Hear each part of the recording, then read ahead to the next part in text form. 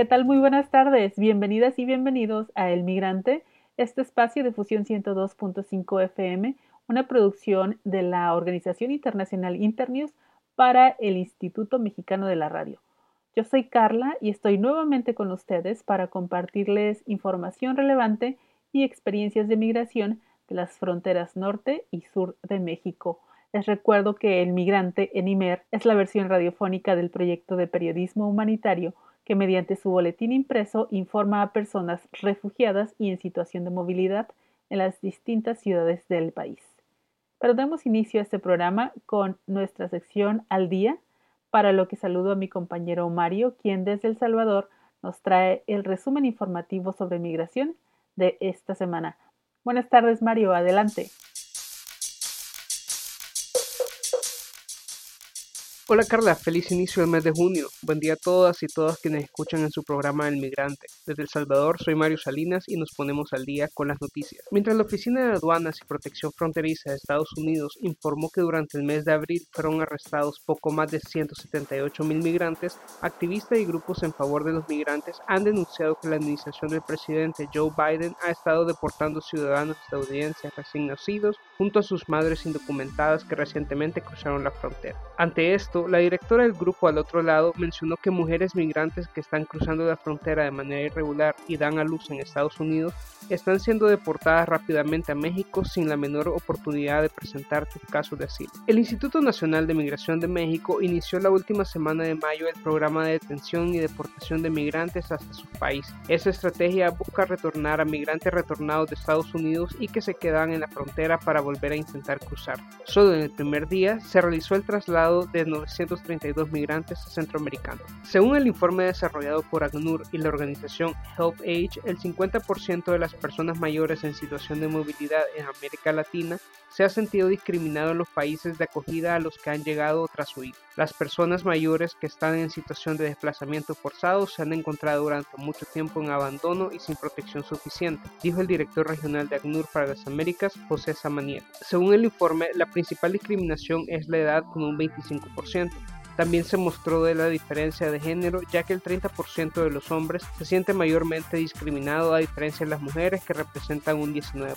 La vicepresidenta de Estados Unidos, Kamala Harris, anunció el compromiso de inversión en Guatemala, Honduras y El Salvador de al menos 12 empresas y organizaciones como parte de los planes del gobierno del presidente y cuyo objetivo es enfocar la asistencia en apoyar a poblaciones vulnerables e invertir en acceso a Internet, programas de capacitación laboral y en combatir la escasez de alimentos. Entre los participantes del programa están empresas como Mastercard, Microsoft y la Organización de Asistencia a Mujeres, ProMujer, entre otros. Luego que USAID decidiera reorientar los fondos que se entregaban a entidades como la Fiscalía General de la República, Corte Suprema de Justicia, Policía Nacional, entre otras, el presidente de El Salvador, Nayib Bukele, descartó que el gobierno de El Salvador intente realizar alguna gestión para revertir dicha decisión. Ante esto, el presidente mencionó que el dinero de USAID no es nuestro, es del pueblo estadounidense que paga impuestos, y no tenemos que decirles dónde invertir. Donde USAID quiera regalar su dinero, puede hacerlo, mientras no sea financiando movimientos políticos de la oposición. Según un reporte publicado por UNICEF, se espera que la malnutrición infantil, específicamente la aguda grave, se multiplique este año en Haití. Según el reporte, a diferencia de 2020, donde se reportaron 41,000 niños y niñas en condición de desnutrición aguda grave, 2021 podría registrar más de 86,000 menores de 5 años afectados. En el mismo reporte, UNICEF menciona que unos 4,4 millones de los más de 11 millones de habitantes del país, incluidos 1,9 millones de niños. A esto también se le atribuye la situación ocurrida por la pandemia del COVID-19, donde también se afectó la atención sanitaria produciendo un aumento en los casos de difteria. Ya en nuestra sección Brújula tenemos una entrevista con Aldo Ledón, coordinador general de la organización Voces Mesoamericanas, establecida en el estado de Chiapas. Voces Mesoamericanas es una asociación civil desde el año 2011, pero con mucho trabajo previo. Ellos, en conjunto con diferentes actores de procesos migratorios, promueven la organización y capacitación de personas indígenas migrantes del sur de México y también de Centroamérica en la defensa y pleno ejercicio de sus derechos. Hablo específicamente de sus derechos a migrar por decisión y con acceso a justicia. y por otro lado su derecho al arraigo en sus lugares de origen, destacando los beneficios de la migración a nivel comunitario, organizativo y de remesas, de camino a la construcción activa de lo que desde la cosmovisión maya llaman el lequilcuxlejal, o sea, el buen vivir. Escuchamos esta interesante entrevista. Aldo, buenas tardes, muchas gracias por acompañarnos hoy. Hola Carla, buenas tardes. Muchas gracias a ustedes por la invitación. Aldo, me gustaría que empezáramos por preguntarte en general, ¿no? En este tiempo de migraciones masivas, ¿cómo han visto ustedes que se ha manifestado la población de los pueblos indígenas desde allá, desde el sur? Bueno, sí, decir que justo yo diría que casi los últimos 10 años han sido movimientos muy cambiantes en términos de las migraciones. Eh, Pensando mucho en las migraciones también de pueblos mayas de la región de los Altos de Chiapas, regiones también de Guatemala, pueblos que se comparten, hay una dinámica permanente de movimiento y es importante mencionar que estos pueblos, tanto esta migración transnacional que tienen hacia los Estados Unidos, pero que a partir del COVID en los últimos, yo creo que en el último año más o menos, ha habido una afluencia mayor a dirigirse a trabajos de la producción agrícola, de la explotación agrícola a gran escala, que se da principalmente en el noroeste del país, en México, en Baja California, en Sonora, en Sinaloa, en diferentes tipos de cultivos, que además la mayoría son de exportación hacia los Estados Unidos o Europa, y por parte de la población indígena maya guatemalteca, dirigirse a trabajar a explotaciones agrícolas del sur de México, como por ejemplo el Soconusco, por ejemplo partes del estado de Oaxaca y de Morelos, también en donde encontramos una presencia mayoritaria en caña de azúcar, en diferentes, en plataneras. Entonces, bueno, yo creo que hoy día las migraciones que siempre han estado ahí, estas migraciones han sido en un mayor número y sí también con con un mayor nivel de precariedad. En el caso de Chiapas, por ejemplo, tenemos un gran número. Yo pensaría que un poco más de un 30 o 40% de pueblos indígenas que viven con menos de $2 al día, ¿no? O sea, que eso ya nos plantea un nivel de empobrecimiento bastante duro, ¿no? Chiapas mantiene de los 10 municipios más pobres de México, por lo menos 6 o 7 están en el estado de Chiapas, ¿no? Entonces, bueno, un poco decir que las personas de manera histórica han enfrentado la exclusión, la discriminación, la violencia, la no integración a los sectores, el racismo, y justo eso al final ha ido en detrimento pues de sus condiciones de vida. Esto sumado a, yo creo que una de las grandes fortalezas que tienen los pueblos es la posibilidad de su automantenimiento, de su propia autoalimentación a partir de la producción agrícola, y que ahora con los cambios climáticos y con todo lo que ocurre a nivel ambiental, pues les está pegando durísimo y está afectando nuevamente pues la posibilidad de tierra.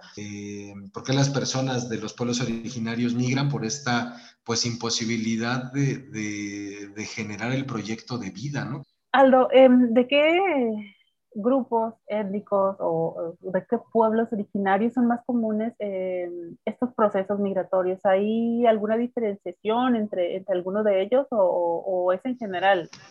Pues bueno, los pueblos que tenemos en el estado de Chiapas, principalmente pueblos mayas, tzotziles, celtales, tojolabales, choles, mames, chujes, y también compartidos algunos pueblos con Guatemala, evidentemente igual, Poctís, cachiqueles, de varios. Yo creo que al final las situaciones, no creo que haya una situación mejor o menor. También es importante decir, dentro de los propios pueblos existe familias quienes tienen mayores opciones de posibilidades económicas, ¿no? Muy curiosamente, todas ellas vinculadas también a migraciones, pues de ya más largo tiempo, ¿no? Pero bueno, es decir, no todos los pueblos indígenas de Chiapas están en una situación de pauperización de la economía y la vida. las personas cuando tienen que moverse tienen que irse y por eso siempre lo hacen un tanto,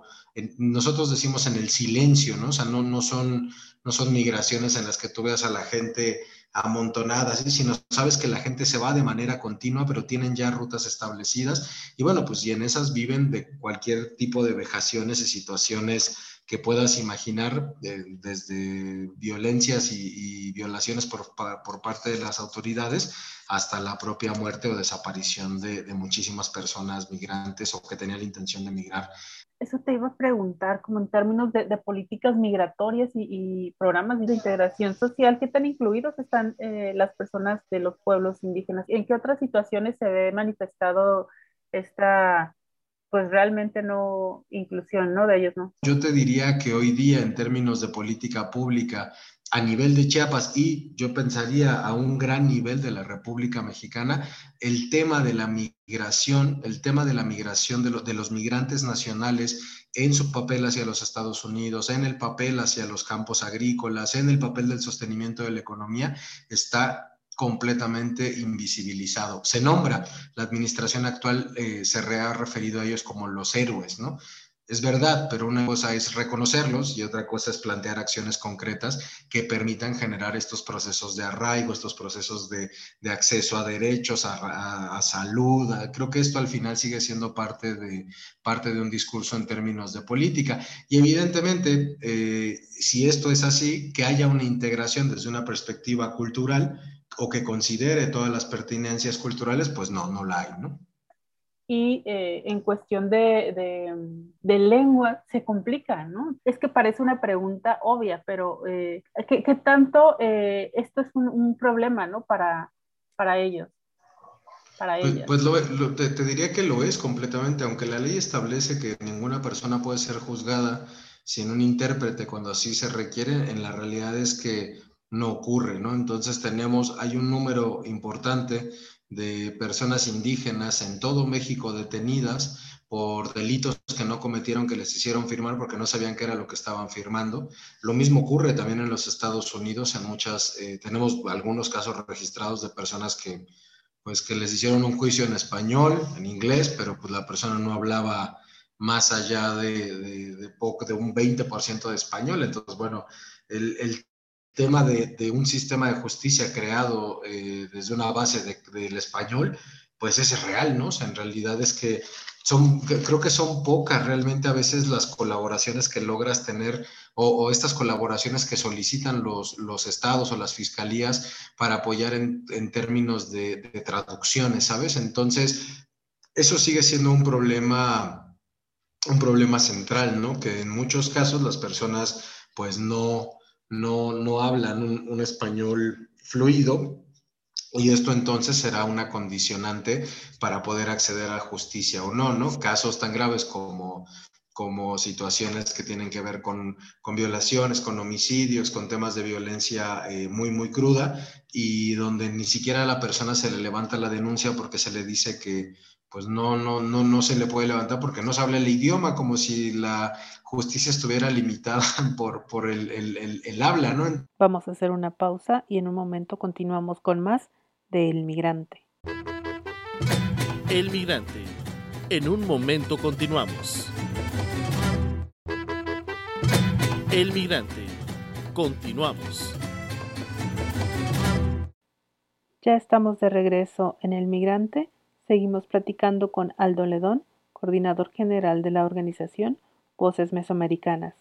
¿Cómo tratan las comunidades locales a donde llegan estas personas en estos nuevos lugares? ¿Cómo son tratados por las personas locales, los gobiernos locales, ¿no? Sus nuevos vecinos? Ya hablabas sobre también esta potencialidad que tiene la sociedad civil de incidir, ¿no? Como en el respeto de derechos a las poblaciones migrantes en general, pero en el caso de las poblaciones de los pueblos indígenas. Todas las personas indígenas que llegan principalmente de los estados de Guerrero, Oaxaca y Chiapas, pues son vistos así como mano de obra, ¿no? Son vistos como nosotros decimos, como en un tipo de categorización de personas, ¿no? Son como de tercera categoría, por así decirlo, son trabajadores, no hay una realidad de querer involucrarse con sus costumbres, con su forma, ¿no? O sea, creo que eso al final sigue siendo muy evidente. No veo como grandes redes de apoyo a nivel de una sociedad, ¿no? O sea,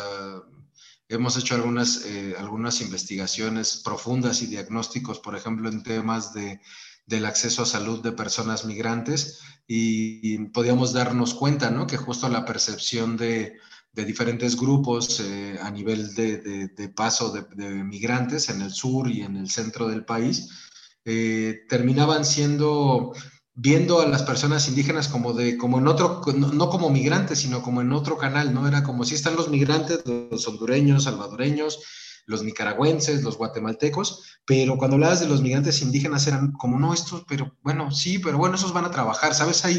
Creo que eso todavía es algo que hay que trabajar mucho a profundidad. En el caso, por ejemplo, en Estados Unidos ubicamos algunas comunidades en donde, bueno, las personas llegan con sus propias redes de otros pueblos indígenas o redes familiares, pero también pertenecientes a pueblos indígenas, y que se han ido pues adecuando a la cultura, pero tampoco ha renunciado a la suya, sino la han reafirmado, ¿no? Entonces, lugares en los que, no voy a decir que haya una defensa de los pueblos, pero por ejemplo que se les permite, aún sabiendo que son personas indocumentadas, hacer cierto tipo de celebraciones en algunos parques en Florida, por ejemplo, ¿no?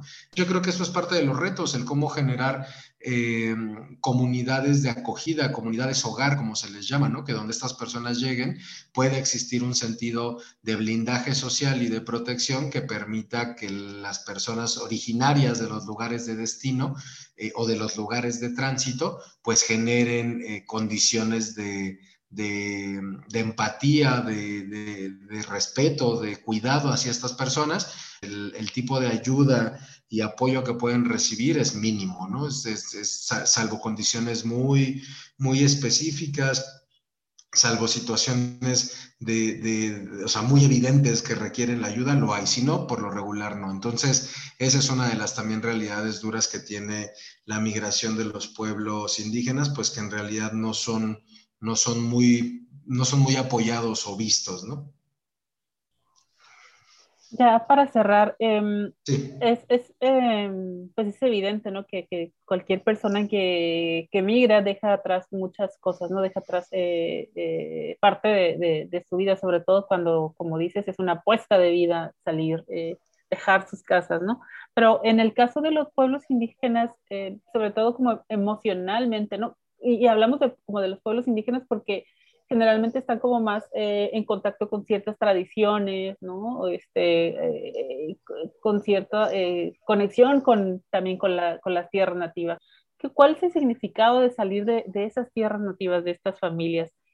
La propia cosmovisión de los pueblos mayas habla del sentido de pertenencia, ¿no? Se dice de dónde está enterrado tu ombligo, ¿no? Cuando los bebés nacen y ya cuando se les cae el ombligo, ese ombligo se entierra y que es la tierra a la que siempre pertenecerás, ¿no? Creo que hay un sentido de decir soy de un lugar a cuando, por ejemplo, los pueblos se plantean como parte de un territorio, ¿no? Creo que esa apropiación, esa identidad territorial, eso es algo que se da mucho en los pueblos, ¿no? Creo que al final el hecho de migrar implica un desprendimiento fuerte de estas conexiones de lo que le ha dado sentido a tu vida, ¿no? Y que justo implica eso, un tener que ubicar el estar en otro espacio que no es el tuyo. Recuerdo algún compañero que decía que en Estados Unidos te hacían sentir que hasta el aire que respiras no es tuyo.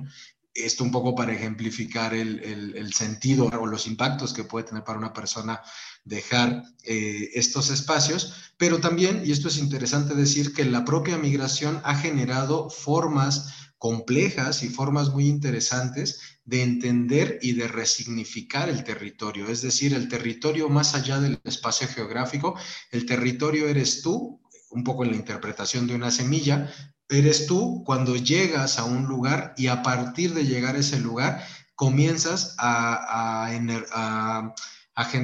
identificarte, a resaltar, a apropiarte de una mayor manera de tu cultura, ¿no? Creo que eso es algo que hemos visto mucho en las migraciones, principalmente en pueblos indígenas, que cuando llegamos, por ejemplo, a verlos a los Estados Unidos, hay una reafirmación identitaria del ser maya, del ser tzotzil, que además en un entorno hostil, también como lo es Estados Unidos, se vinculan con otros pueblos mayas, en el caso de Chiapas, Guatemala, y se genera un tipo de fuerza, ¿sabes? Y entonces todo gira en torno a la cosmovisión, a la pertenencia, a la interculturalidad. Entonces se generan otras lógicas de territorios, ¿no? Es decir, creo que justo la lógica de la transterritorialidad aplica mucho en este sentido, y es esta capacidad de las personas de, aún estando en un nuevo territorio, generar rituales, vínculos, formas que les permitan acercarse al territorio del que provienen. Es decir, gente que llega a apropiarse de nuevos espacios y a entregarles la cultura, la forma de ver y hacer su vida, que siempre en muchos términos es completamente armónica y de cuidado del medio ambiente, de los otros, de las otras, de todo lo demás, en un sentido de equilibrio. Y creo que al final eso es parte de lo que hemos visto también con las personas, ¿no? Que las personas que se van son unas, son seguras de lo que hay, de lo que son, a donde pertenecen, pero cuando regresan hay una reafirmación completa de ese ser, y creo que eso al final yo lo vería también como uno de los aportes sustantivos en términos de las migraciones, de comenzar a entender el territorio como algo más como más subjetivo, integral, que la tierra que pisas, sino como algo que compone tu ser, tus pueblos, y un poco como los propios migrantes lo han dicho, ¿no? Entonces creo que este sentido de territorio es muy profundo, pero también las migraciones han logrado generar, y desde los propios compañeros, nuevas formas de entender la pertenencia y de entender el ser en relación a un lugar.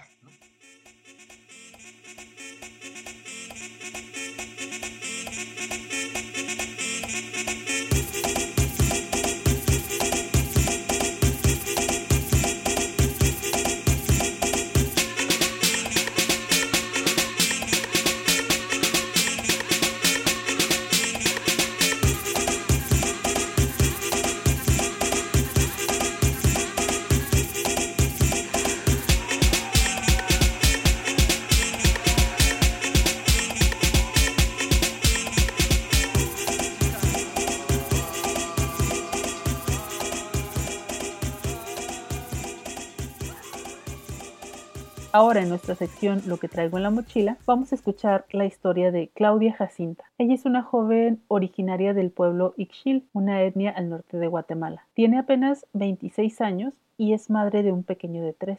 Claudia Jacinta y su hijo huyeron de su país debido a que ella vivía con un hombre que era casado y la esposa de este le amenazó con quitarle a su hijo y hacerle daño. Ahora Claudia Jacinta se encuentra atorada en Ciudad Juárez en su camino de cruzar con asilo hacia Estados Unidos. Esto porque no ha podido encontrar en esta ciudad un traductor o una traductora de la lengua Ixil que le acompañe a solicitar el apoyo a organizaciones en su proceso. Escuchemos su historia de su propia voz y con la amable traducción del buen amigo Orlando. Bunyape 26. Es Claudia Jacinta de Paz Brito.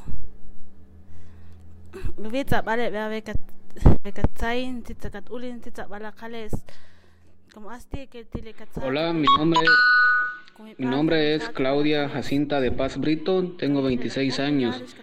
La razón por la que me vine es que yo me había juntado con un hombre que yo no sabía si tenía una esposa, y yo tuve un hijo con él, y lo que sucedió, la razón por la que me vine, es de que la señora me llegó a amenazar y que me iba a quitar a mi niño y a ofender a mi niño, y ya mi esposo me echó de la casa, ya no me daba el sustento para mi hijo, y pues ¿qué le puedo ayudar a mi hijo? Entonces por eso fue la que tomé la decisión para salir de allá.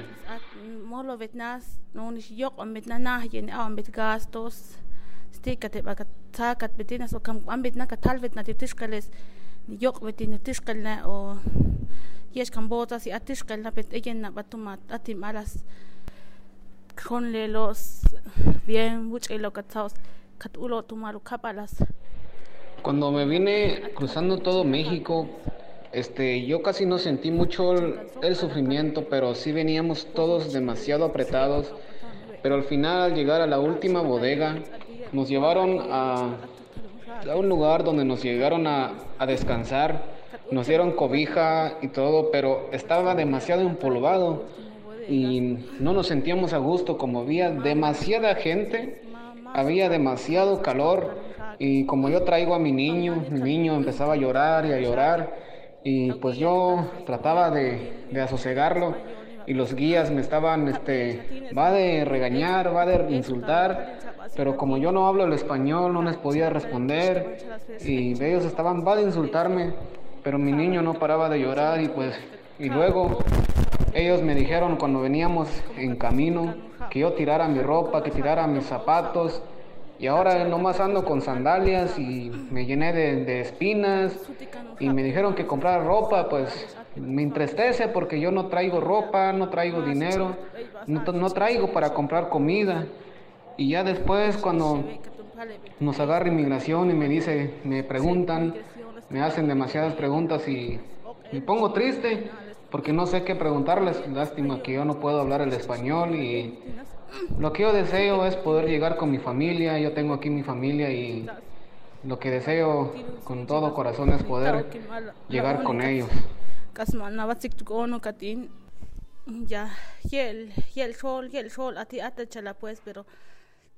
Sí, hay más personas, pero solo hablan español, y habían otras 2 personas que hablan Ixil como yo, pero son de diferentes pueblos y casi no nos entendíamos. Pero lo malo que ellos se quedaron, solo yo pude salir y pues no podía comunicarme ya con ellos.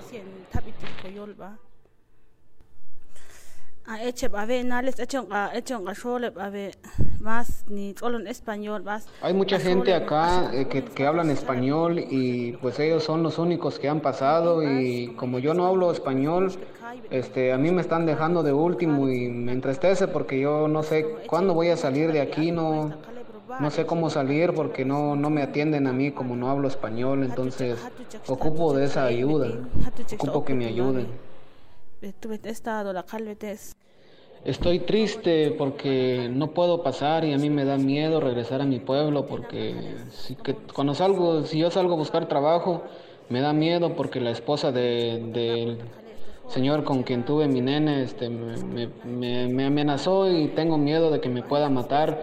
Y si me mata, ¿quién va a mantener a mi hijo? ¿Qué voy a hacer yo? Y ahorita que estoy aquí, mi hijo me pide cosas y yo no puedo. Él quiere comida, él quiere ropa, y yo no puedo darle nada. Lastimosamente yo me pongo triste porque no puedo darle. Me afecta mucho, y pues yo necesito cuidar lo de él y de mí. Pues le comenté a mi familiar que se encuentra aquí en los Estados, y me dijo que me viniera, que él me iba a recibir, porque yo quiero ganar para mantener a mi hijo, para que mi hijo esté bien y para que yo también esté bien. La verdad estoy muy triste, demasiado.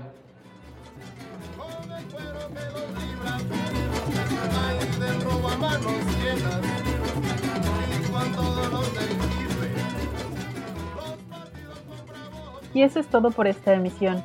Para saber más de este proyecto de periodismo humanitario, por favor visiten la página www.internews.org/El Migrante. Y yo les espero dentro de 2 semanas en punto de la 1 de la tarde por esta su estación Fusión 102.5 FM. Gracias al equipo de producción de Internews y al personal de INER. Y muchas gracias a usted que escucha y se informa en El Migrante. Hasta el próximo episodio.